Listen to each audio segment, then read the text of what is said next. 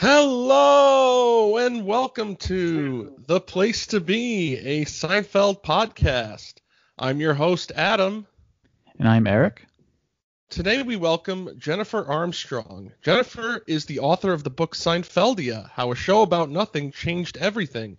And we're so excited to talk to her today. Thank you for being with us, Jennifer. Sure, thanks for having me. So before we discuss the book, we just wanted to ask you, when did you first decide you wanted to become a writer?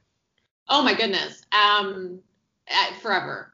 That's always what I was gonna do. When I was a kid, I used to write plays that I made all my friends be in my garage, and that was always kind of the plan. I had detours along the way, but basically, I've been doing it since I could, essentially. Did you know you always wanted to write about pop culture? No, that's purely I feel like this is actually true of a lot of professional writers, that you would do a number of different things, but then one of them kind of sticks and people give you money for it or whatever. And certainly that I wouldn't have been surprised to learn that that's what I was going to do. But I think like most people who want to be writers when they're kids, I thought I was going to be a novelist or something like that. Or like I said, I was, writing plays for my garage, which also makes sense because, it's kind of just now I write about people who write plays for their garage, but for millions of dollars instead, right? So, that's what they're doing on Seinfeld. They just recorded it and made billions doing it. So I know you wrote a book about Mary Tyler Moore, and you wrote about a couple of other shows. What made you decide to write this book about Seinfeld? It is honestly partly like a collaboration with my publisher. We're always sort of talking about, I have a lot of ideas that they're like, that is not popular. Let's not do that. They have ideas where I'm like, nah. So this really was one we settled on together. But, if you're going to write books like I do, which I always say they're kind of like biographies of TV shows, I just can't think of a better show to do. It's like at some point it would have to be done, right? Someone should write a book about Seinfeld. So why not me? And, it paid off. That was a good decision, but I'm always looking for both kind of like a show that really has a story, not just one that this had both. This had a lot of great stories behind it and, was incredibly popular. And that is part of the story is why does everyone love this thing so much? And I did really want to know the answer to that. I mean, I knew the answer. I knew why I loved it, but just kind of investigating that phenomenon of so many people loving it and continuing to love it. What makes it so special? And what a way to be known in the Seinfeld world, writing this book. It's just amazing. Now your name is just ensconced. Mm-hmm. It's true. And it's not totally something I thought about going into it, but it's very true that with these books that I've written, these shows that I've written books about, you do become really it's a community, right? And especially it's literally why I called the book Seinfeldia, right? It's about that community. I am still friendly with Peter Melman, who is a writer for the show, and a couple of the others who are writers for the show. And certainly it's hanging out with the soup Nazi or, the real Kramer. Love Kenny Kramer. It's its own little community, and it's not something I thought about going into it, but it's really fun to be part of that. Yeah. So speaking of that, for those who don't know, what is Seinfeldia?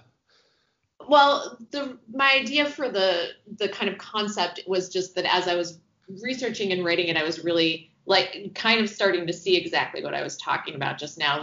This feeling of there's a place, it's a state of mind mostly, but there's a dimension, I guess, where Seinfeld kind of lives on forever. It's Jerry Seinfeld has aged, he's become a dad, he's, he goes on with his life, but this one idea of him and all the things that surrounded him in this world continue to live on. So, Larry Thomas can still make his living saying no soup for you, the guy who played the soup Nazi. That's right. What always gets me, right, is that this guy, went to an audition one day as a character actor, thought like, oh, it's cool, I booked this, really popular show. He's on one episode. He ends up spending the next several decades of his life actually playing this character, essentially, because people loved it so much. And that's fascinating to me.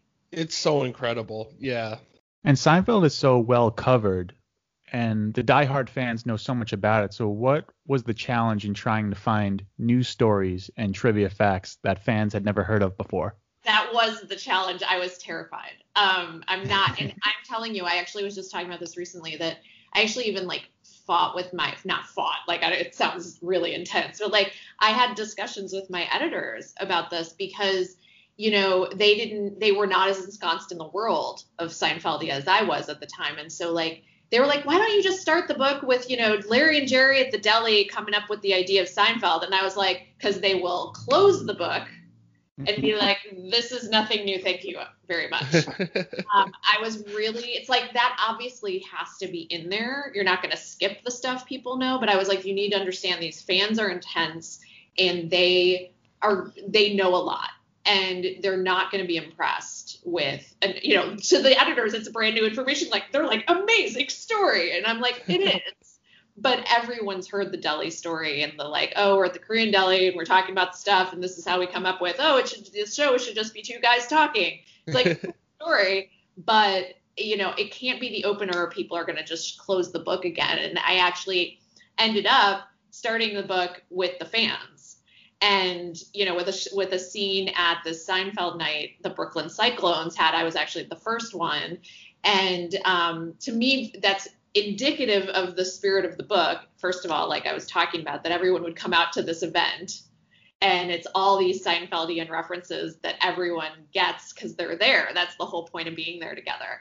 And to me, that's both interesting and also shows it's more like, let's reflect the fans back to them in the beginning and then tell the story from there of like, why are these people still obsessed with the show decades after it was on? Why are they still dressing in puffy shirts and having junior mint tossing contests and all of these things? And even though the game was like one of the worst baseball games I've ever seen in my life, we're all there for the entire thing because they wanted to be part of the Seinfeld part of it. And to me, that's what was so exciting. So, I really wanted to tell not just the stuff everybody knew, but news stories from the writers, of course, first of all, and then also telling that bigger story of like, how did it keep existing? How did it grow, actually? I mean, Seinfeld himself said once something like, the real story of this show is syndication. And I really took that to heart. And that was actually that's actually how I started this idea of like the Seinfeldia part, is that I was like, And at first I thought it's impossible. You can't tell the story of syndication. That's the most boring sounding story you've ever heard.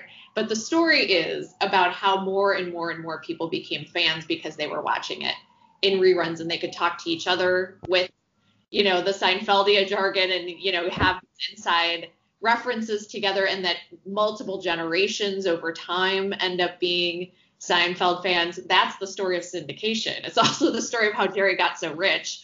But right, yeah. So it's his favorite story.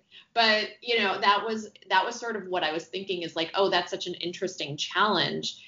And that was my answer to that, is like, let's tell the story of the fandom and how, in that final chapter, I have kind of the crazy offshoots of the fandom, like Seinfeld 2000 is my favorite of all time, personally. But like, so a guy who spends a lot of his time still to this day has spent years of his life pretending to be a deranged fan on Twitter who won't shut up about why isn't Seinfeld still on today, right? Or,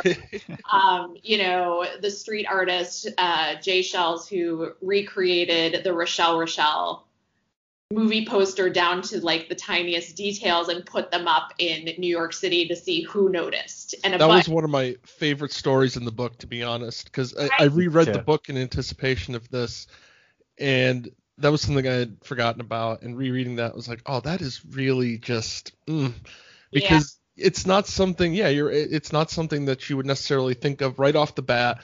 You have to be a pretty good fan to know about Rochelle, especially to remember the movie poster, right? And just to put so much care and love into it, it really shows what this fandom is all about.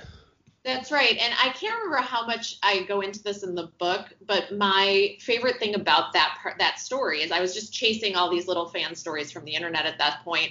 And I happened to have a call to interview Jay Shells, the artist. Yeah. And we had a scheduled time, and I called him, and he was like, I have to call you back in 15 minutes, but you're going to love the reason why. And I was like, cool. So he calls me back, and he's like, you're not going to believe who I was just on the phone with. And I was like, I have no idea. And he's like, Rochelle. And I was like, what? So coincidentally, at the same time that we happened to be having our scheduled phone call, he was like making this final deal because he had heard from Sheila Holton, who played Rochelle. She was an extra and a model. Her husband had reached out and said, like, listen, we want a copy of this poster. And like, he was like, well, you have to prove it's really her. But if you prove it's really her, I'll make you like copies for free and send them right on my dime. And so he had just finally like gotten in touch with them and was like making the final arrangements to send her copies. Like her husband had tried to make like a bad copy, and it just never was the same. And like Jay was going to make them like a really nice copy that they could hang up in their house and have framed. So like I kind of like outed Rochelle. Like no one else had ever known who this was before. And it was like the first time, like, so I got to talk to her too. And she's like the sweetest person. And she just like works as a receptionist in a motorcycle company. And and like she had a coworker who was a huge Seinfeld fan, and I was like, does he know who you are? And she's like, no, I haven't told him. And I was like, that's great. Like his mind's gonna explode. So there's just so many fun. To me, that stuff was really fun. Yeah, I love that you started with the fans. And personally, I went into this book kind of being like, I know everything about Seinfeld. There might be one or two things that I'll learn, but for the most part, I'm kind of just reading it because I love Seinfeld. But it turned out every single chapter, there was something new, something fresh that I hadn't known before. So I just want to thank you so much for that. The entire read was so entertaining. I loved it so much. Thank you. That's so nice to hear. Because like I said, my biggest fear really with this one in particular, I mean, any that I do, because of course we're writing books for, people who are the most into it. And it's just really such a relief, especially on this one, because I was like, I'm like, the last thing I want to read in a bunch of interviews or reviews is like, why does this book exist? This is nothing new. And I also read that, did you attend classes to prepare for this book? Oh, yeah. Well, there were two, actually. That's right. So there's one at DePaul in Chicago where it was kind of more traditional, what you would think. Like there really was kind of like essentially a class on Seinfeld the way you take a class on Shakespeare or something like that. Right. Where they really like watched episodes and analyzed them. And, it was funny because a lot of that she was saying, like, what's sort of wild about it is that the kids who take it are, they're kids, they're young. And so it's like a lot of them really do come in like with not that much knowledge of it, or they'll be like, oh, we didn't ever know that, like, I don't know, double dipping or something like that is a phrase that came directly from Seinfeld. They just thought it was like part of the language at this point, which I think is really funny. And then Rutgers, for a while, I'm not sure if they still do it, but this was my favorite. I love this so much. They have in the med school, as part of the psych curriculum, there is a class where they diagnose Seinfeld characters, and it's dead serious. That's amazing. They come in like in their like doctor coats, too, because that's just how they go to class.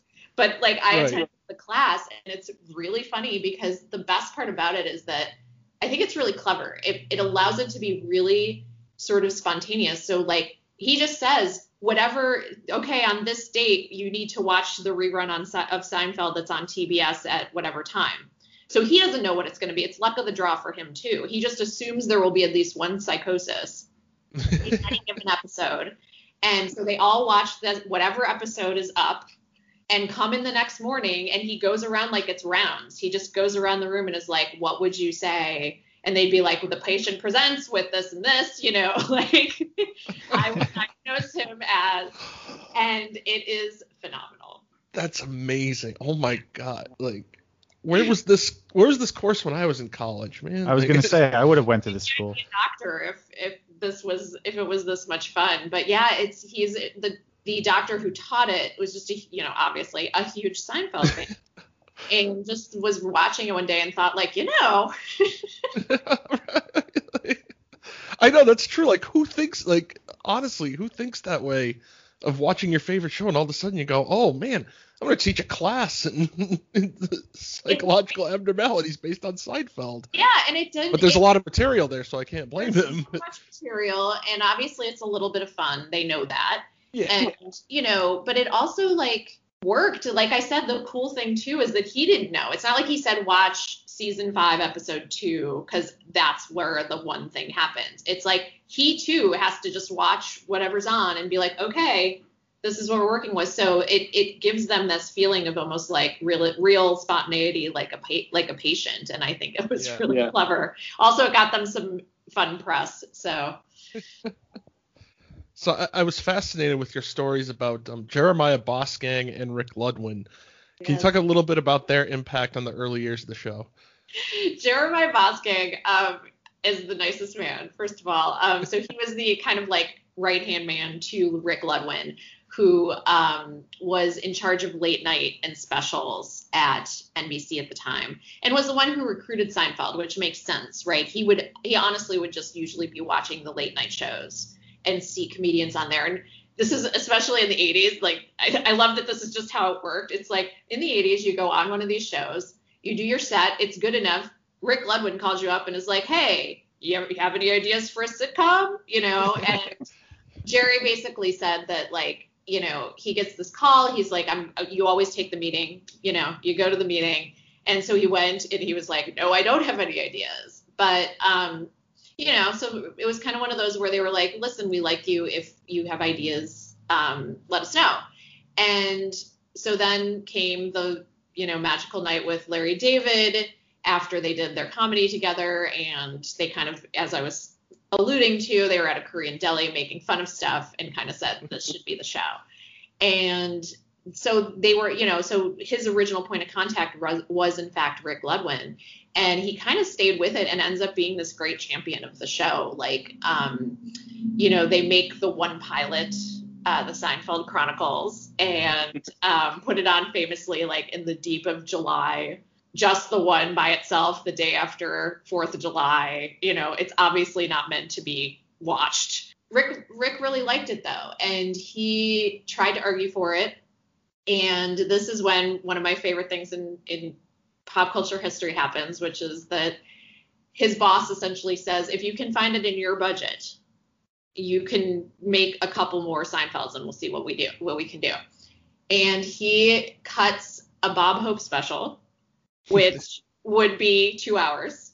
And I love the neat math of that. I'm sure this is not exactly the way these budgets really work, but essentially they get 4 half-hour episodes of Seinfeld for instead of 2 hours of Bob Hope. So I always love thinking about how Bob Hope, whether he knows it or not, made this was his really great contribution to comedy, right? Is that he actually had an annoying part in making Seinfeld. He made room for Seinfeld. That's right. Right. That was his swan song. It's really incredible. And I also loved the idea of being the kind of person who doesn't even notice that they're like, oh, he lost a whole like special and he didn't even notice that he wasn't going. Sure, whatever. There's 3 instead of 4. Great, sure. So that's really how Seinfeld happens and how it ends up kind of under Rick Ludwin's purview instead of the people who would be usually in charge of comedies. And this really goes a long way because he gives them this chance and then one more chance, kind of gets them to bring them back for a full 12 episodes the next season. And then finally, that's when it becomes a hit. And, he didn't have the same ideas about what should be in sitcoms, didn't fight them very much, which was key for keeping Larry David even around at all. And Jeremiah Bosgang was his kind of like right-hand man who was often on the set actually in those early days because like Rick couldn't be there all the time. So Jeremiah would go and like do the script notes and report back to Rick. And usually it was like, sure, great, keep going, do whatever they want to do. There was like one time when they got pushed back from Jeremiah and Rick, which was the Chinese restaurant. Oh yeah. And that was just because it was really like, you can see it. It was like a step a little too far off of the like basic sitcom premise, right? Like they literally were like, we don't understand how we're going to promo this. Like they go to a Chinese restaurant, they don't get a table, they go home. Like that's a really weird, that's not the traditional like Lucy stomps some grapes at an Italian winery, hijinks ensue, you know? Right. Know what to do. And so it was one time and Larry threatened to walk if they pulled it and they were like, no, it's fine. And that's basically how it happened. But Rick's kind of real like hands-off approach turns out to be a huge key, and his support in the meantime, of course, turns out to be this huge key to how, you know, the show, it shouldn't have made it. There's all of those different chances. It absolutely should not have made it. No, so many things had to fall into place and everything had to be just at the right place at the right time. And it is unbelievable. It's almost cosmic that the show just happened and became the success that it was, because you think about it nowadays, or even beforehand, even times before that, it was just in that right sweet spot where things just came together, and it's unbelievable to think about it.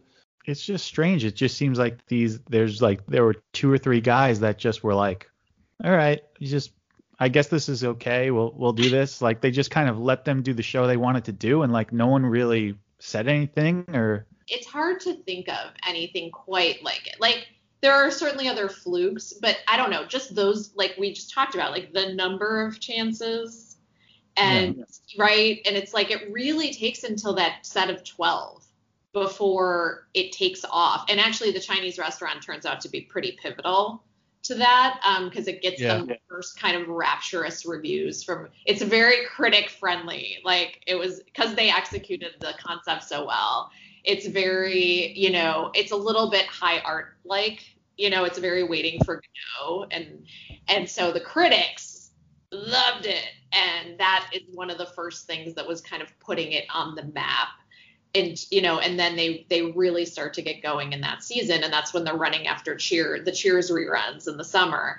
And, you know, it's like it starts to really kind of take off with that 4 and then the 12. And, you know, it's just hard to imagine. I don't understand how that could happen. I don't even have an analog for how that would work now, except that maybe Netflix would give somebody a lot more chances than most shows get. But really it's so like you said, it feels almost cosmic. Like, you know, Jerry said something once that I think I have at the very beginning of the book that's something to the effect of like, you know, Seinfeld just became its own thing that I had to serve. And I get that. Like it's like Seinfeldia wanted to exist, you know, and at some point they were just kind of like serving the muse and giving us Seinfeld for as long as they could. And it really does feel preordained given what happened at NBC in that case. And going back to Jeremiah Bosgang for a second, I know he eventually left and decided he wanted to be a comedy writer / actor. But I love the story that he came back and auditioned for himself in the show and he didn't get the part. Yes, that's such a Seinfeldian thing to happen, I feel like. And can't you even imagine like a future episode where they write that in somehow to start to get very meta? But yeah, he like got, you know, he really, it would have been really cool, I think, if he had been able to play himself. But you know, I understand there's a lot of great comedic actors out there. And so yeah, when they have that whole plot line was one of my first things that I truly remember at the time seeing and like going crazy for on that show, is when they make the show with the sitcom within the show and cast all of the characters. Brilliant. And that goes down to, even you think those are just random executives, but the guy who's like the kind of one of the main executives really does look like Rick Ludwin. He's good looking, has like little wireframe glasses, and then the two. Oh yeah, Crespi. Mm-hmm. Yes, yeah. Yeah, so more like that little cadre that sits on the sofa a lot during the auditions and all of that. Yeah. So there's a guy who's like sits next to the Rick Ludwin character, and he has like dark hair, is really good looking, and that's kind of like the Boz Gang stand-in. By the way, just fun side fact is that the reason I found Jeremiah Boz Gang is because I went to visit Rick Ludwin's archives. He has archives, and so I just was like going through all the old memos he had and stuff from the show for some research. And Jeremiah's name was just on everything because he's the one who wrote them. And I just thought, like, what a great name. Yeah. And I'm actually surprised Larry didn't steal it, first of all, because it feels like one that Larry would like. Can't you hear him saying it out loud? Jeremiah Boz Gang. Right? But I just thought, like, I kind of want to find that guy. And in some cases in this book throughout, like, there are times when I just loved someone's name so much and it sounded Seinfeldian. So I got, like, extra jazzed to find them. And Jeremiah was one of them. And I'm so glad because it turned out he was really, really nice. And the electricity went out at my book launch party that he came to, and he actually helped us to get it turned back on. Like was going back there, you know, to the electric box and stuff, very dad-like. But also he was just a great source for this because he was around for all that stuff. And, you know, I didn't get to talk to Rick. So like he was just such a great source for everything on this and remembered all of it. It was so great. Yeah, he was one of my favorite parts of the book for sure. Just because it was so unexpected. I was like, well, who is this guy? Yeah. It's a great story. Like, it's such a great Seinfeldian story to try to audition for yourself and not get it. Yeah. And another one of those guys early on, like Jeremiah and Rick, was Tom Sharonis. I don't know if you had any anecdotes about him that you'd like to share. He had some good stuff in the book as well. Yes. He's he just had such a personality, and it was sort of a surprise to me, like how I just didn't know that much about him. So he's his own kind of storyteller, and, you know, he was the one who I always remember him saying, like, he got this script. He was like, I think he had done, you know, some other sort of pretty standard sitcoms before, and he gets the script and he's like, what the fuck is this? You know, I just love that, like, someone along the way would admit to me, because, you know, people want to be like, I understood that this was high art and was going to be very successful someday or whatever. Or, you know, some of them even said, like, I understood this was high art and I was sure it wasn't going to be successful because of it. But Sharonis was the one guy who was like, I got this thing, and I was like, I don't know what the fuck they're trying to do here, but sure, there's a check, I'll take it. Exactly. And he was just like, and I think that was it was important in a way, simply because, like, they needed people who were either totally into the spirit of it or just like, he was very like, I don't really care. Let's just make this thing. Let's do this. Let's make the best of it. And of course he grew to really love the show, but he just was very, you know, like many people who first encountered it, was just kind of like, this is not anything that I've seen before or anything that I've directed before. And he was very up for anything. Yeah, and I like how you describe his style of directing. I think they originally wanted to do a one-camera show, but then they couldn't. But he kind of tried to make it that it was almost like that. It was almost like a one-camera show. Exactly. And so they kind of really tried to do the spirit of it, which I think ends up being, I mean, you can't prove or disprove this, so I can just say it, but I believe it becomes fairly influential because it's like a bridge to the time now when we have mostly single camera comedies, right? Yeah. And he really tried to get a lot of the spirit of what I think Larry wanted, which was a single camera show. And so they would shoot on locations.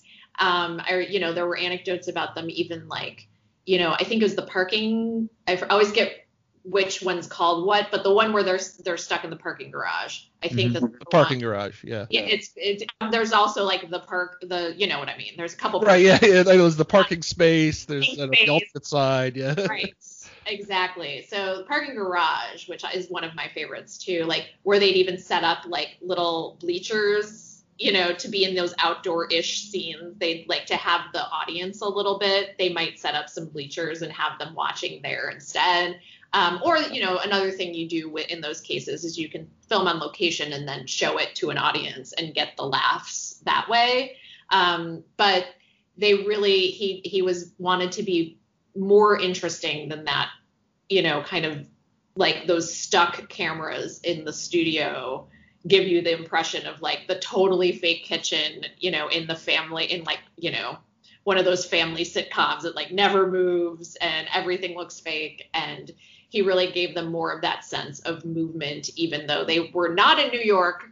And, he was doing his best to kind of make it fun. And it's just one more way that they were sort of really out there on the leading edge. And also it was good to be kind of mostly left alone at the beginning by the network. Yeah, and he was also doing all that on a shoestring budget. In those early days, especially, Seinfeld didn't have this, these millions of dollars or whatever. And, Larry and Jerry famously just would write these episodes. They just wrote the ideas, whatever ideas they could write down in their head and not think about the logistics and just say, here, here's the script, go build it. Yeah. And it's unbelievable. And, not to take away from Andy Ackerman, because obviously he is his own brand of great, great directing. But when he came on, Seinfeld was already like making all this money and was able to do like you see in the later seasons, these big elaborate scenes. And Tom Sharonis was able to do a lot with a little. So exactly. Like I always think with Ackerman, I always think of him telling the story of like when they do the toothbrush scene in the toilet. Exactly. In the pothole. I always think of that for some reason, but I think it's so indicative of the Seinfeld style that had developed under Sharonis first, is like, that he was like, we have to have a shot from inside the toilet bowl up at Jerry's face, looking, right. Which is kind of iconic when you don't realize it. But when I heard that later, I was like, yeah, that is true. That like, I remember how striking that was. And, but that is something, like you said, it's like, that's the kind of stuff that Tom sort of pioneered. And especially that feeling of like being several places, and which gets more intense as the show goes on, because they cram more and more kind of action in. But that feeling of like, maybe it got a little too much like this toward the end, arguably, but like that almost feeling of like, it feels like a cartoon at times, and not just because of Kramer. There's a feeling of kind of all this kinetic energy, even though most of it is talking. It feels like there's so much movement, and that's, Tom helped develop that. Yeah, I think Andy described in the last season, it was the budget was kind of endless. It could go, there was no budget. And he kind of jokingly said, maybe we'll have the elephant in this episode for the betrayal. And the next thing you know, there's like an elephant. They have this huge elephant. Just for a second, though. It was only like that very quick scene. Yeah. Which tells you it's even crazier, honestly, because it's like they probably had to pay for a whole day of elephant. And it's just like they just have like one brief glimpse of it, I mean, yeah, and they end up doing all that. It's like, you can argue whether it was worth it, but like Puerto Rican Day Parade type stuff, like those big city scenes and, lots of extras, lots of all of that. And so, yeah, it just like, it gets so crazy toward the end and all the big set pieces they would have and everything. Yeah. So you were lucky enough to interview one of the original writers, Peter Melman. What was it like talking to him, and what were some of your favorite stories that you heard from him? Oh, I love him. He's the best. Yeah, he was so great. And I have such he's like a legend, right? He's the guy. Definitely. I talk a lot in the book about kind of that. Otherwise, like they had so much churn, they would, kind of use people up and spit them out each season, and everyone was happy to do it because they got Seinfeld on their resume. Yeah. But Melvin was one of the people who was around for a while and really had that Seinfeld style down, which is incredible. And he's responsible for so many of those just, double dipping and real and spectacular shrinkage. Like, I mean, like, it's just, there's so much. He did so many good ones that it's truly crazy. And he is such a legend. And I just loved talking to him about kind of the inspirations behind all of them. And, I remember he was complaining about, he's like, I really thought anti-dentite was going to be bigger. You're really he was so good at those catchphrases, and there were times when he thought like, oh, I think this one's going to be a big hit, and then it wouldn't quite be. It'd be something else from that same episode would catch on instead. That's the curse of having like too many good ones, I feel like Yada Yada, maybe it might be one of my favorites of his. And yeah, he just he had so many of those great stories from behind the scenes. And I think it was him who also told me that the story about how NBC, once the show got big, NBC was going to do one of those crossover episodes where it was like, oh, the power is going to be out in oh yeah, going to be Mad About You and this. And strangely enough, it was Mad About You, Friends, Seinfeld, and Man of the People. So there you go for your trivia. You can remember that Man of the People was part of the blackout of must-see TV. But Seinfeld was already in the position where they were like, we're not going to do that. We're not that kind of show. We don't participate in things that Friends participate in. And I think it was Pete who told me the story of how they were saying but what if we did it and we killed Ross? Ross Geller is dead. And I just thought that was the perfect illustration of the relationship between Seinfeld and Friends. Well, we could do an entire podcast about that. Yes. And just to go back to Peter Melman for a second, I wanted to talk about how he suggested a story in which Elaine was exhausted by New York and wanted to leave, which would make Jerry confront any feelings he had for her. I just thought that was really interesting. How did that come about, and how did they ultimately not go with that story and go with the other story? And that just shows you how long Pete was around too, right? That's pretty early to even be considering. That's that crazy. I'm so fascinated by this whole part of the show's life, is that where they were kind of still flirting with maybe someone somewhere has feelings on this show, right? Yeah. And they do that really crazy thing where it's they sort of get together in that one episode, and then they just pretend it never happened forevermore. The show pretends it never happened. I think Peter was both a little more interested in the relationship aspects, if that was something they were interested in doing. That's just something he, I think, is interested in. And also he was really good at Elaine, Spongeworthy among others. And I noticed when I was looking over the ones he was a part of, that he really did, that he had a lot of Elaine, and he said he actually really liked writing for her, which was not something all of them said. But he actually had this real affinity for her. But yeah, they decided as we saw, that they're really not going to do this sitcom feelings thing at all, which I'm kind of glad about, because I don't know, I get a little creeped out. It's probably because I know the whole history now, that if I go back and see that one episode where they sort of consider being together, I'm just ew, stop. Yeah. Yeah, exactly. It's too much, and right? Even that episode that they have, it gets to that level where it's just no, don't. Yeah, I don't want to see Elaine. I don't know. I just don't want to see any of that. I don't want to think about it. I don't want to see it. I don't want to see either of them have feelings. And can you imagine there's a whole alternate universe where the finale is that Jerry and Elaine finally get married or something. It's just chilling to think about. No, Elaine is supposed to be with Putty, and Jerry is supposed to break up with a girl every week. Right. Exactly. That is, and aren't we glad? That was so much more fruitful. Yeah. I love how they poked fun at all the rumors in the finale, about Jerry and Elaine getting together, them doing the pilot, them moving to California. They kind of tease all that stuff, but none of that happens. Yes. I love that scene. I love the almost plane crash. Yeah, well, that was another rumor, too, that they were all going to die. And then, of course, that didn't happen. That didn't happen, though. I will tell you, because my conspiracy theory of the finale is that they are all dead. It's Lost. It's Lost better. They died on the plane, and then everything that comes after is purgatory, which would actually make total sense. Just saying. Wow. Does make sense. It's actually better than Lost, I'm telling you. Now you got to write that book. Right? It's like, because then they bring all the witnesses up to like review the mistakes of their life before they are judged. And then they are judged, and they are judged to all have to stay in that cell together forever. There you go. I just blew your minds. Love it. Really did. So we talked about Peter Melman a little bit.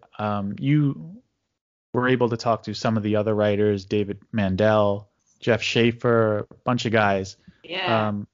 Can you tell us some of your favorite stories from each one that they gave in the book? Yeah, I mean, Dave Mandel is like a genius too, which he is like proven now with being a showrunner on Veep, among other things. He is just it's like fascinating, all of the places that some of, these people have gone. They've staffed like half of HBO's brilliant comedies, which I think is very interesting that they all ended up at HBO after Larry with Curb Your Enthusiasm, because that really is where they sort of belonged, is in this sort of forward-thinking cable type world. But yeah, Dave, I mean, I loved that whole sort of next generation. That's what I think of it as, like Seinfeld, the next generation, those last couple seasons after after Larry leaves. And they have to like make up for that, which he was doing so much of the work. So they hire a bunch of like younger, mostly guys. It's fascinating to me because they all come with this different sensibility of like having watched the show for a couple years and then getting out of like the Harvard Crimson or whatever, and then being asked to write for it. And it's like they're writing as fans. Like Dave moved to LA and like had to figure out how to like get to the studio on his first day at Seinfeld, which is like kind of mind blowing to think of, like you move to Los Angeles and then or directly go to your job at Seinfeld as like a comedy writer, and he wrote like Man Hands, which I always think of because he lovingly says that it is about his wife. Farmhands. But he also like did the Bizarro, which I think is a fascinating one. And it really gives you this early window, I think, into like his comedy brain that you then see in places like Veep. Another one of my favorites is the Andy Robbins story. The doctor, the eventual doctor. Yes. Who wrote the Junior Mint. That is truly one of my favorite stories from that book. And he practices in my home state, so that's the great. Like when you said, when I reread that, I was like, holy crap! Wait a minute. Yeah, I love that. And he like had sort of a similar situation. He was coming in having watched the show and was like super intimidated. Ends up, kind of nervously, like, because, there's a lot of pressure and it's like they're just grasping at anything. Like, I don't know, maybe this phone is a story, like they just like do anything because they're trying to get on and they're trying to pitch Larry and Jerry. And so he sort of comes up with this crazy Junior Mint idea and pitches it only in desperation. He's like, this is a stupid idea, but here it is, kind of thing. And Larry loves it and, is like, write it. And Andy's basically like, no, it's stupid. I won't write it. And Larry's like, you're going to write it. And so he finally does, and was sure he had ruined the show. Like, he was like, I've single-handedly ruined my favorite television show by writing this terrible, stupid thing about a Junior Mint falling into a body. Like, it makes no sense. And in fact, I believe when he was telling me the story specifically, he said, like, I've written this unsanitary doctor story, it's like it's a crazy situation. And it turns into like one of the big moments for the show. I mean, it's iconic, and it's another one of their kind of moments of like the real feeling of like the nation is talking about this, and he still never truly has been sold on the idea of this episode to this day. And, there's a whole bunch of stuff that sort of ensues in the meantime. Like, he ends up he quits the show in distress over this episode. I mean, he writes some more, but is still like, I can't do this. And then he came back with his writing partner, Jeff Schaefer, later, but not Jeff. Sorry, that's Greg Cavett. Yes, thank you, Greg Cavett. Yeah. So he comes back with the partner thinking like this will help, which it did. I think it's very funny that the punchline to this real life story is that this man became a doctor. Like he quit comedy writing, went to med school, and the guy who wrote the story about the junior mint falling into a body in surgery was so scarred that he left the business and became a doctor to atone for his sins in this episode, this classic episode. But I think that episode's brilliant and is often cited as, you know, kind of another turning point for the show where it gets even sort of darker and unapologetic. Like that's the old, you know, let's go watch them slice this fat bastard up line. Yeah. Yeah. And I feel like you can see on his face that he's like, I'm going to say this on network television and you're not going to stop me. And, you know, but I just loved that Andy was just that traumatized. Also, just like, can you imagine being like a person who can be either a comedy writer on Seinfeld or a doctor?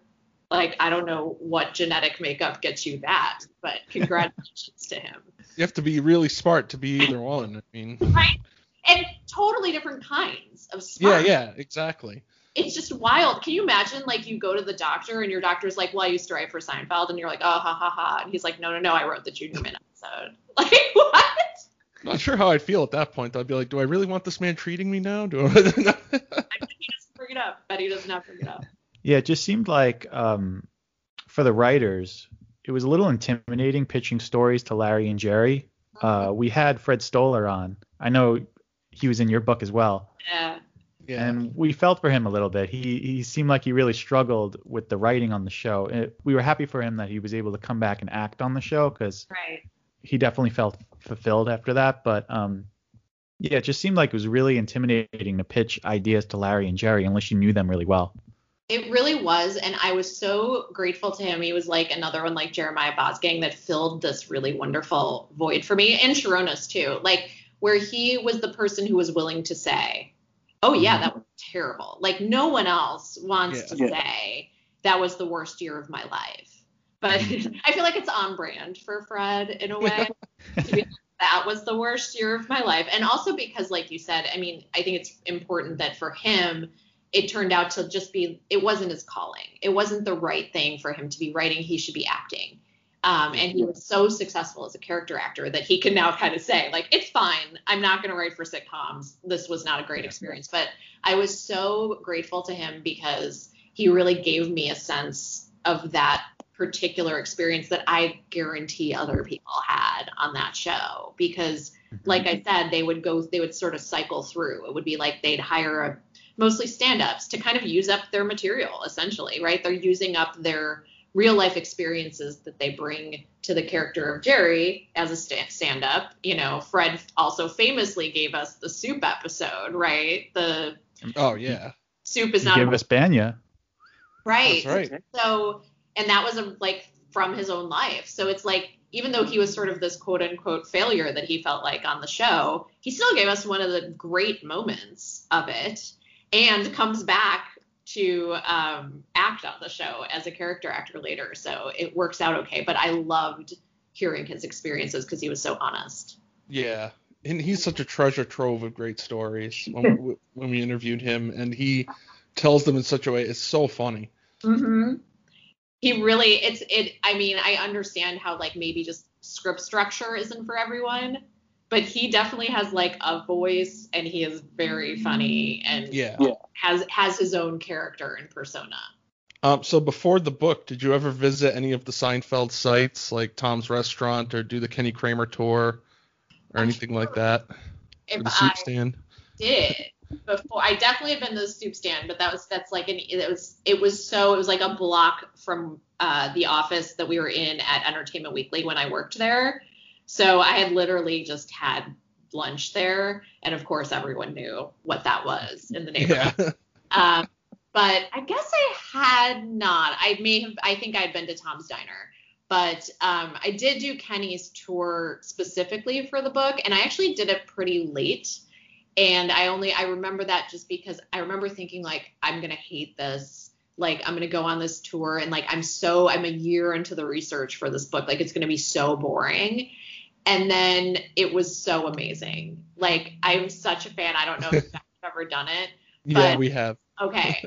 Like, it's just because, and it's so interesting, just like everyone else involved with Seinfeld. It's like, just because this guy is so much of this guy.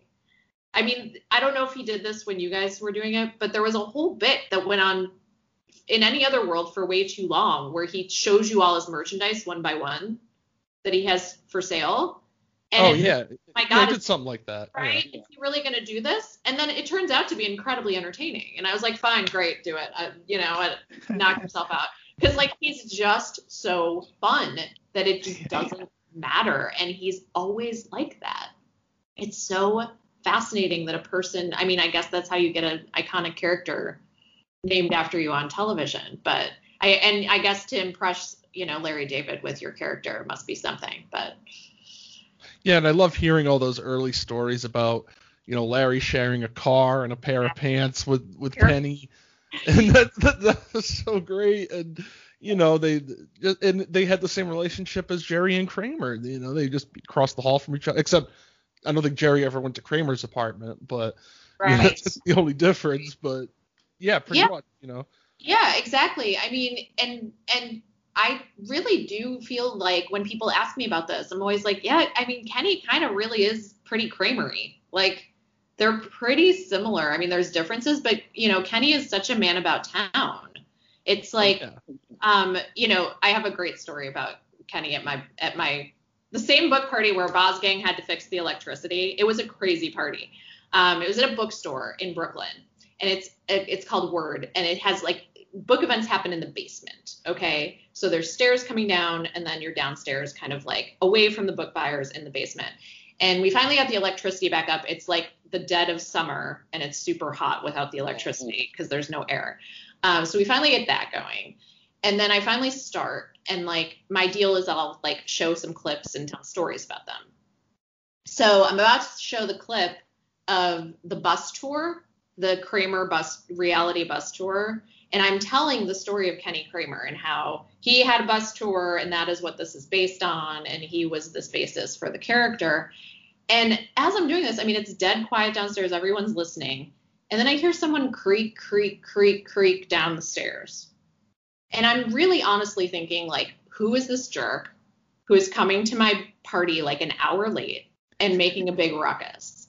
I am not kidding you. It is Kenny Kramer walking in as I am talking about him, and he did not tell me he was coming. So this is not a timed bit. This is like Beetlejuice. This is like as if when you say his name aloud in the New York area, he appears. Right. And it's like I feel like I'm always telling people like you don't understand. We really didn't plan that. And then I'm like, ladies and gentlemen, Kenny Kramer. He just starts telling stories. That's amazing. He's brought CDs with him. He'll sign them. He'll sign your book. Great. This is all great. And then afterwards, he pulls me aside and he's like, we can do that again, and we can pretend it happened that way every time. I'm like, he's like, yeah, we could do that again, but this time it could be planned. And I was like, and he actually did do it a few more times. He did make surprise appearances at various of my events afterwards. So that's very Kramer right there. Kramer. Hey, by the way, we can do this multiple times. I won't say a word. Whispers in your ear is like, hey kid, Watch out, boy. And also the pop in. Yeah. Perfect. Pop in. It's completely that. Like he's a special, special man. So then there's Kenny Kramer, and then on the other side of that is Michael Richards. Yes. Can you talk a little bit about his acting techniques? I know he was very intense. Very intense. There's always one. That's what I always say. You always get like one on these classic sitcoms. There's always somebody who's like method, know. Yeah, he was really intense and just did not. The particular thing is like, and you can find actual like quote blooper reels, though he's not particularly amused in them online, of him being like very annoyed when people broke. Which you can imagine, like, can you imagine like being opposite him and you're not supposed to laugh ever? Like how could you? And because like he often also did things they didn't expect, and then it's like they're supposed to not laugh and stay in character. It's really hard. But he was just very intense about it, really wanted to stay in character, would often like wear particularly Kramer's shoes, but kind of relied on some costuming to kind of really get into character, would stay off to the side often and stay in character while everyone else would like socialize. Because it seems like overall it was just a really nice group of people. And I don't mean to contrast that with him necessarily. I'm just saying like they were friendly, happy people, unlike their malcontent characters. And he really like kind of wanted to stay out of that friendly, bantery frame of mind and really stay in the frame of Kramer. And, like the results speak for themselves though. They're pretty good. Mm-hmm. Oh, absolutely. Yeah. If you had to interview one of the main four, who would it be and why? I mean, I have interviewed Julia, though I would always want more time with her because it was magical. She's very she's one of those, I mean, she's exactly the opposite of her character in any character she plays. So she's just like extremely like nice and good and sweet. And I think that this is why she can play terrible people, because like somehow the sweetness like draws you in anyway. And I feel like Jason Alexander is similar, and I think he'd be fun to talk to you about it, because everything I've seen of him, he's a total mensch. And I also love how he's very opposite. Like most other sitcoms, I feel like on Friends, like they all say they're not like that in real life, but they're basically like their characters. You know what I mean? Right. Whereas one where really, like, if you think of Jason Alexander before and even since, like he's a song and dance man. He's like he's a theater kid. Yeah. Like he's this happy-go-lucky guy. And I've always heard really good things about him, but then he has to play like one of the darkest characters ever to be on a sitcom, right? Who like Beyonce with glue envelopes and shrugs. I think that they seem like such a fun bunch, and most of them seems like, Jerry's obviously playing himself, but in other cases, like they're sort of playing against type to a large extent. And I heard very good things about, everybody's kind of working relationships besides, Michael being a little bit standoffish. I'm just curious, where did you interview Julia? I would love to check that out. Entertainment Weekly. It was during the era of New Adventures of Old Christine, the wildly underrated. Oh, wow. Yeah, that's a throwback. Yeah, and really good. Like, it's just like a traditional sitcom, but like way better than it should be. And yes, she was very sweet and made me share her turkey sandwich with her. That is little intimate detail from that is like, and I can just remember it's one of the few I actually like mostly would be pretty chill in my interviews, but I remember being like, I just wanted her to like me so bad. So I kept having that feeling of like wanting to like say something smart and funny to her all of the time. And then I was like, I should just shut up and eat this turkey sandwich and let her talk. So she was really lovely though. And I just think it's like proof of how everything she does. I think she's like a true national treasure. I think probably not underrated at this point with all the Emmys she's won, but like, whoa, she's just, I think she might be like the funniest working actor we have right now. She's certainly up there.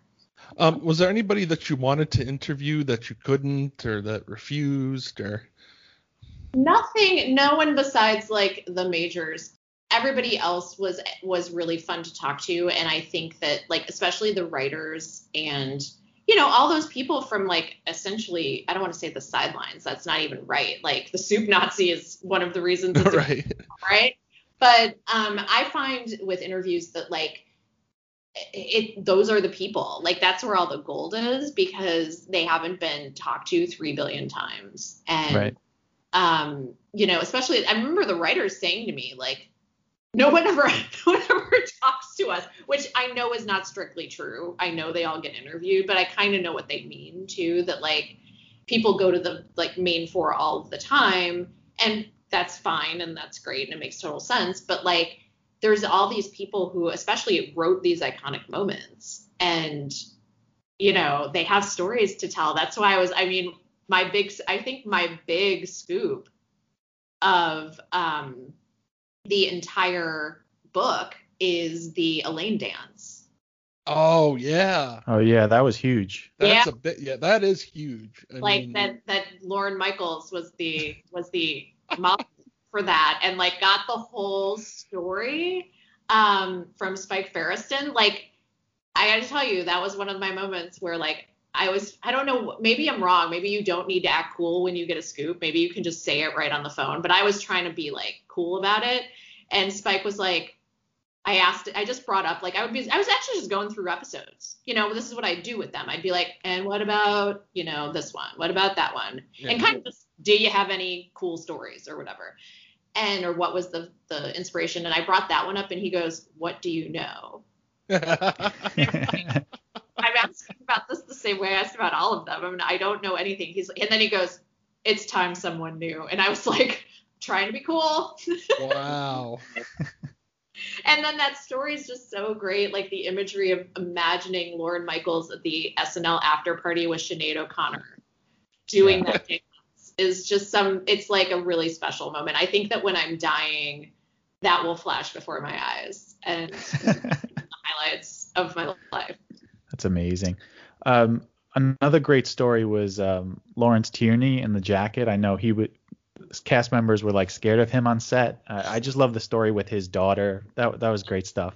Yes, like that one was another. I felt like there were these little pockets. It's funny how this happened, but I felt like there were certain episodes that were just little like bombs waiting to explode. It's like they'd have multiple layers of like cool little Seinfeldian stories. So it's like Lawrence Tierney being like terrifying and like drawing. I was gonna say pulling a knife on people. That sounds worse than it.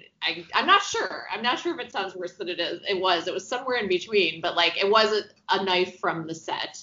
It was just the kitchen knife. But still terrified everyone so much that they never had Elaine's dad come back, and that was such a bummer to me because that character, who is based on Richard Yates, the novelist, was so great. I just thought that contrast of this like hyper masculine old man and these guys who are like, who write a whole essay about it, right? These kind of like 90s new masculinity guys who are like, we'll have a Diet Coke. Yeah. And he's like, I'm getting a whiskey. Yeah. You like ice. Yeah. Well, I like it. And he's so offended. Like it has to be that guy. That's the only guy who would be so offended by the pink and white stripes inside Jerry's jacket when he turns it inside out to avoid the rain, right? It's just the perfect combination of things. But I love that he was terrifying in real life because that's just great. And that Richard Yates knew it was based on him and like watched it with all of his students to see how it was portrayed as his daughter dated Larry David for a while. Like that is all so mind-boggling that this man who wrote Revolutionary Road would like be also portrayed on Seinfeld and then would care how he was portrayed is just so much fun. What would you say are some of the best written episodes of Seinfeld? I mean, my immediate reaction is like, I think the contest is perfect. Mm-hmm. Like, it's airtight. It's like the only one where like their plot lines are intertwined and really intertwined, right? They're all on one plot line really because it's this contest, but they still do the Seinfeldian thing of like total surprise as to how they all come together with JFK Jr. and the Virgin in particular. And just like all the little bits of that whole, right? The thing where like they show them all in bed at night, like whoever's sleeping is out of the contest. It's like, I think the way that like, we'll never probably see anything quite like that again because network TV isn't what it used to be. And so the combination of kind of the network censors and this edgy show, like now you would just put this show on a streaming service and say whatever you want. Right. But it's because they don't want to say masturbation. It's because it's all implication that it's good. I don't want to watch a show where they keep talking out loud about masturbation. It's totally gross and different. This was all these little like cute things that they did, so giving us all of that master of my domain type stuff and giving us, it's classic Seinfeld to do kind of a sex story in this particular way of like giving us new ways of talking about it in polite company and, giving us little catchphrases and little winks. They did a lot of that. They did many of those, Spongeworthy is another really good example of that. The one that I always say is my favorite, which also has a lot to do with writing, is The Marine Biologist. Oh, yeah. Right? Because it was the first time I was aware of them doing that big Seinfeld trick of like really two plot lines that should not come together at the end. When, when in the middle of the sea was angry that day, my friends, scene, we get the Kramer revelation, was it a Titleist? It was his golf ball in a hole in one, huh? And to me, like, I actually have a memory of watching that as a kid and getting it and being like, and having this like higher level realization of like, not necessarily I shall write a book about that show someday, but at least like, wow, I get what they're doing. I'm interested in that in a way that's kind of different. I'm like a nerd about this. Like, I'm interested in the comedy writing principles behind that. Also, I actually think that speech is beautiful. Yeah, it's poetry. And Jason Alexander is doing something so special there. Yeah, I love how serious he is in the scene. That makes it so much funnier. Exactly. Like, I always say that the reason that character works so well is that Jason Alexander's playing him totally straight at all times. He takes George Costanza as seriously as like Tony Soprano. Mm-hmm. That is how he is working that. He's never like, look at this joke. Like, he is totally committed to the drama of George, and that is why it's so funny. Speaking of Tony Soprano, would you say that Seinfeld in any way paved the way for shows like The Sopranos? I know it's a comedy, but I would consider them maybe the first anti-heroes. Definitely. Absolutely. I say this all the time. I completely think that. And it's only because they tricked everyone. Mm-hmm. First the network executives, like the network executives had to be tricked first. I mean, maybe Rick Ledwin knew the whole time. But that's the twist. You know what I mean, though? Like that like they kind of had to lull us into. I don't think we all sat there every week being like, oh yeah, I'm going to watch these terrible people. Right. We just got lulled into how funny they were, and then we loved them. And they did sneak up with it. It isn't until they, have things like, let's go watch them slice this fat bastard up. They get bolder with the stuff as it goes on until we get to something like Killing Susan, when the jig is a little bit up, and then we all push it to the back of our head. Right? We come back for a new season. We pretend that didn't happen. We're like, no, it's fine that they killed her. It's okay. Larry David is gone now. And then they hit us with that finale where they remind us again, like, these are terrible people. But I do think it made it so that we suddenly realized, like, that old network idea, which had been there since the dawn of television. And it's not crazy. It's not a crazy idea they had that people might want to watch nice people. Yeah, as an escape. Right. But it really turned out after that, they couldn't make that argument anymore that like, no, you have to have like, I always call it the Kermit the Frog character, that you have to have like one character at the center who's like good and relatable and moral and is going to be okay, is going to do the right thing in the end. And that's, Seinfeld said absolutely not. Like, Jerry by all rights should be that character in this. And he is not. So, no. I mean, and I think we didn't notice till it was too late. And then next thing you know, we got Tony Soprano on the air. And I love how David Chase said once that they probably should have swapped finales. Totally correct. And I think I loved the Seinfeld finale personally. Oh, I know it gets a lot of hate, but that statement was so true. I mean, I could totally see Seinfeld doing that finale, just going to black and done. That's it. I think I don't think I ever heard that they discussed that specifically, but they certainly discussed things like, what if it's just a normal episode? Yeah. Which is kind of the sitcom equivalent of that, right? That it's like, that's kind of how that Sopranos finale is just kind of like, and then they did some more stuff and went to the Italian restaurant. Yeah. Right. And I love that. And I love, like, I mean, I think I may have written this before somewhere that, I think if you describe if you give us the log line for The Sopranos, it sounds like it could be a Seinfeld episode, right? It, like, mob guy goes to the shrink. Like, that's pretty, show it a different way, and it's like could be written by the same people. I can see that as an HBO comedy written by these guys. So they have really, I mean, they come, Sopranos comes right after Seinfeld's off the air, and I think that they actually have a lot in common, just the same way, strangely enough, that I think even like Seinfeld and Sex and the City does too. Like, I even saw that in early reviews of Sex and the City, that they would actually compare it, like the over analysis kind of conversation, and the way that they would give us catchphrases for mostly sex stuff and Sex and the City for sure, but kind of that modelizer, or giving us those sorts of things that they would have said in a different context on Seinfeld. There's like a lot of kind of overlap between those early HBO shows and Seinfeld, interestingly enough, given that Larry then went right over there and made Curb. Yeah. So this is kind of a fanboy question, but have you ever thought of, or would you ever consider making Seinfeldia into a movie?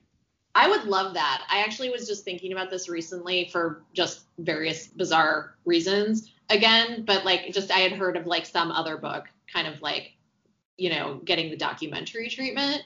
And I actually think it would be a good documentary. So if someone out there wants to make, I feel like it has to be a documentary.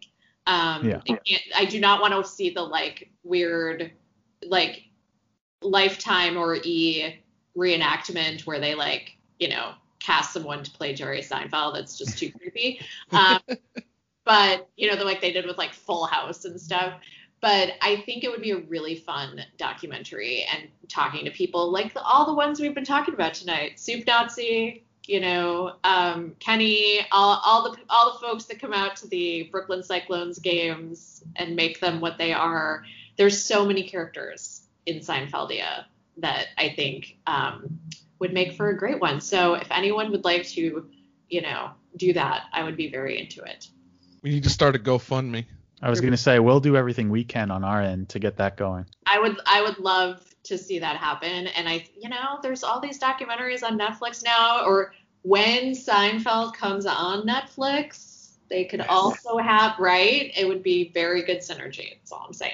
And before we go, I just wanted to ask you, like, what have you learned from the Seinfeld fandom since this book came out?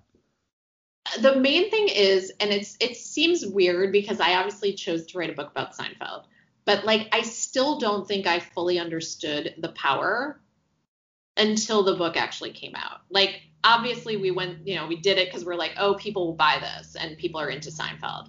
But it's still hard to fully understand the force of the fandom until you're inside of it. And that is the part that just is, it's like, obviously I wrote a huge part of this about how incredible the fandom is, and I still didn't get it really until I spent years, kind of, like you said, being part of it instead of just like an observer of it. And it's really amazing to me, just sort of like the pull of certain shows, movies, whatever, on people. And I find it's sort of like it's a fascinating little part of humanity. I'm very interested in fandom in general. I think it's a fascinating thing in the ways that it bonds people, and the ways that, like, I think Seinfeldians have their own shared language, among other things. And it's like the way you can just say to somebody, not that there's anything wrong with that or some better one than that. Like, these pretzels are making me thirsty. That's a good one. That's a better one. Because it's like everyone knows. Like, you don't even have to watch Seinfeld to know, not that there's anything wrong with that. But like, especially if you can go deep cuts or whatever, and that like you get that instant feeling of like recognition from a stranger who's like, oh yeah, that, like I got it, or they like say something back. I just think like that's so fascinating, and to see the ongoing power, like it's already 5 years since this book came out. So like things have continued to happen in that time, and Seinfeld 2000 is still going, for instance, which I'm fascinated by. Or, any number, they kept doing those Brooklyn Cyclones nights, which were supposed to be a one-time thing. There's just so many fascinating little corners of this, and hopefully it will grow even more in real life once people are allowed to be back together. But we still have Seinfeld regardless. Yeah, exactly. Abs- And it's so wonderful that there's so many people like Larry Thomas and, Tom Sharonas and all these, and people that we've interviewed that, maybe were on the show one time that played one of Jerry's girlfriends, and they're so willing and so excited to come out and tell their story every time. It doesn't matter how many times they've said it, doesn't matter how many times they've heard the line, they're always having fun. And what other show, this is rhetorical, but like what other show, can you even think of where there's that level of enthusiasm from somebody that was just on the show one time, even if they weren't a necessarily quote unquote iconic character. But I always feel that no matter who you are, no matter what part you played, you were a major part of Seinfeld.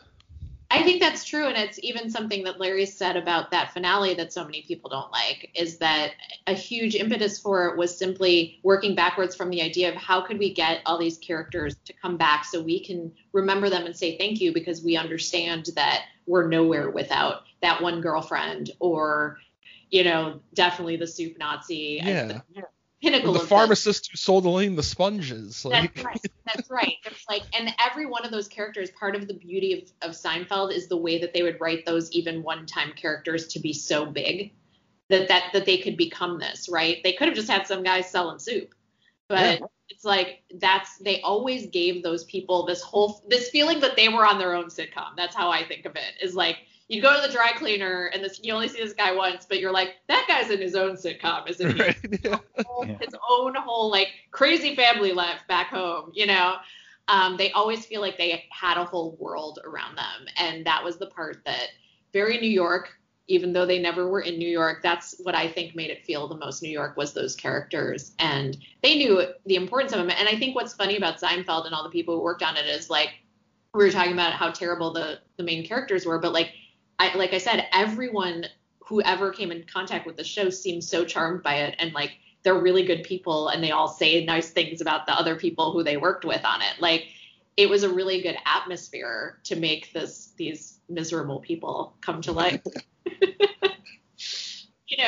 Obviously Larry and Jerry have a significant dark side, but it seems as if, and certainly they were difficult. It's like Fred had a hard time. Like they were hard to approach. Like there were definitely troubles, but it's not like, I think at the core, people had a really good time there and genuinely look back on it with affection. And it's so funny that such a like sort of soft, cheesy concept of like, we just wanted to get the whole gang back together.